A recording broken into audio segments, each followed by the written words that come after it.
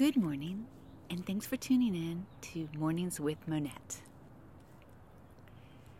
When I woke up this morning and decided to come down to record this episode, my brain was really thinking hard. Like, what could I share? What story could I share about my own life that might give somebody else a little hope, something to think about? Maybe you're in some really difficult time. I mean, right now we are in a difficult time as a country and as the world. There's still the fear of the coronavirus. There's still a lot of social unrest and protesting and rioting. And so out there, the world looks pretty scary. But some of you I know that I'm talking to, your own life is at a very scary place. You're dealing with something personally that you just don't know you're going to be able to get through. So I thought I would take this morning to share a story about myself. I told you guys this would be real, personal, raw, and this is a very personal, raw story. I'm going to give you the setup of what time it was in my life. I was 29. I was living in Dallas, Texas. I was in commercial real estate. This was the late 80s. The real estate market had totally fallen out. All the S&Ls owned all the real estate at this point because they had all taken the real estate back from these investors. And I was out there doing a job, trying to find tenants that wanted to move, and it was a very scary time.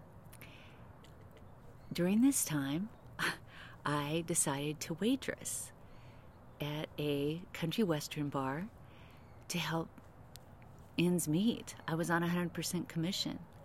I had also gotten a part-time job stacking papers through an employment agency where I could be paid by the hour. So I was just surviving during this time. It was a very scary time. But I landed this incredible job with the FADA, which was the Federal Asset Disposition Association. Well, they were the people that actually had all the real estate. So I was put on a salary. I was put into a job where I met with investors that wanted to look at real estate that the FADA now had possession of to try to sell these big commercial properties. I had the best job you could have had during that time, as a lot of my other friends that were brokers were really struggling as well. Anyway, I landed this job. We had all the real estate in this huge portfolio. There were pictures on the wall. I was in the marketing department. I met with all the investors, directed them to different salespeople who would help them make the decision to purchase this real estate. Great job. Life was pretty good. I felt like I had accomplished this big feat of staying in commercial real estate. And then life happened. I wasn't in a serious relationship, but I came up pregnant. I'm 29 and I'm not married. And I have a job where I was meeting with the public on a daily basis in this big showroom with all these commercial properties on the wall, and I was pregnant. This was a very, very scary time in my life. I mean, what do you do? I was carrying a baby. I wasn't married. I wasn't in a strong relationship. Well, I had to really dig down deep in my soul, and I chose to have the baby because it was a baby. That took me down a complete different path in my life. I had so many friends during that time. It was interesting. I had a very strong group of Christian friends. I was in a Bible study.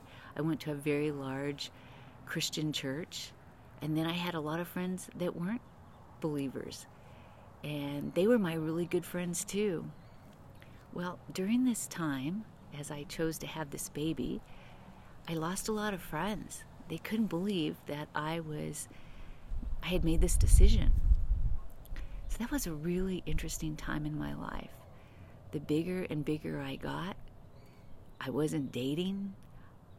I was trying to have a relationship with this person, but it wasn't going anywhere. And so I knew I was doing this on my own. I had a really good paying job, but I was still pregnant and not married and had a very, very public job. Well, that time was some of the best time of my life. During that time, I really got to know myself.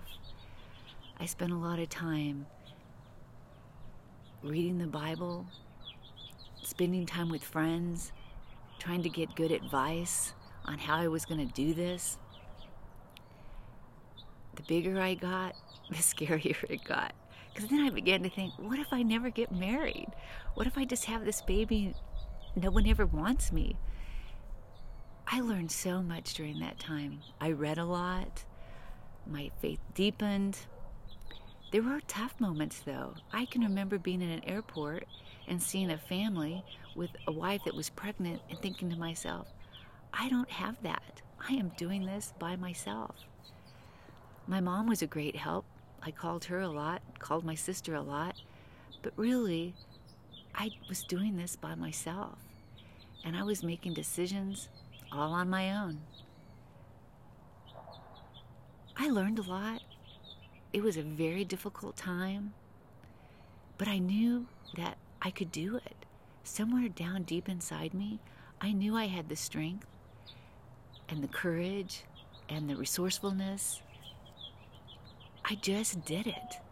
I went through this time, and I didn't make always the best decisions.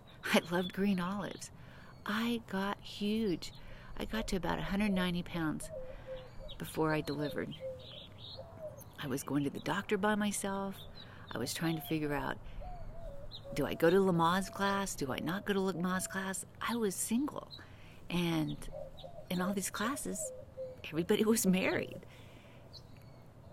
Going to church on Sunday and sitting there pregnant at church, wondering what everybody was thinking. Like, what are you doing here, single and pregnant? It was a very, very challenging time, to say the least. But as I look back on that time and took a pause, quit dating, really looked at my life, trying to decide what was important, and just learning a lot about myself, I'll never forget when it came time that the baby was going to be born. I called my mom. She flew out, and I was in labor for a long time. Once I got into the stages of labor that were the most painful, my mom was the best. She sat there, she held my hand, she encouraged me, and I'll never forget the day that my baby was born. I had a little girl, and then there were complications.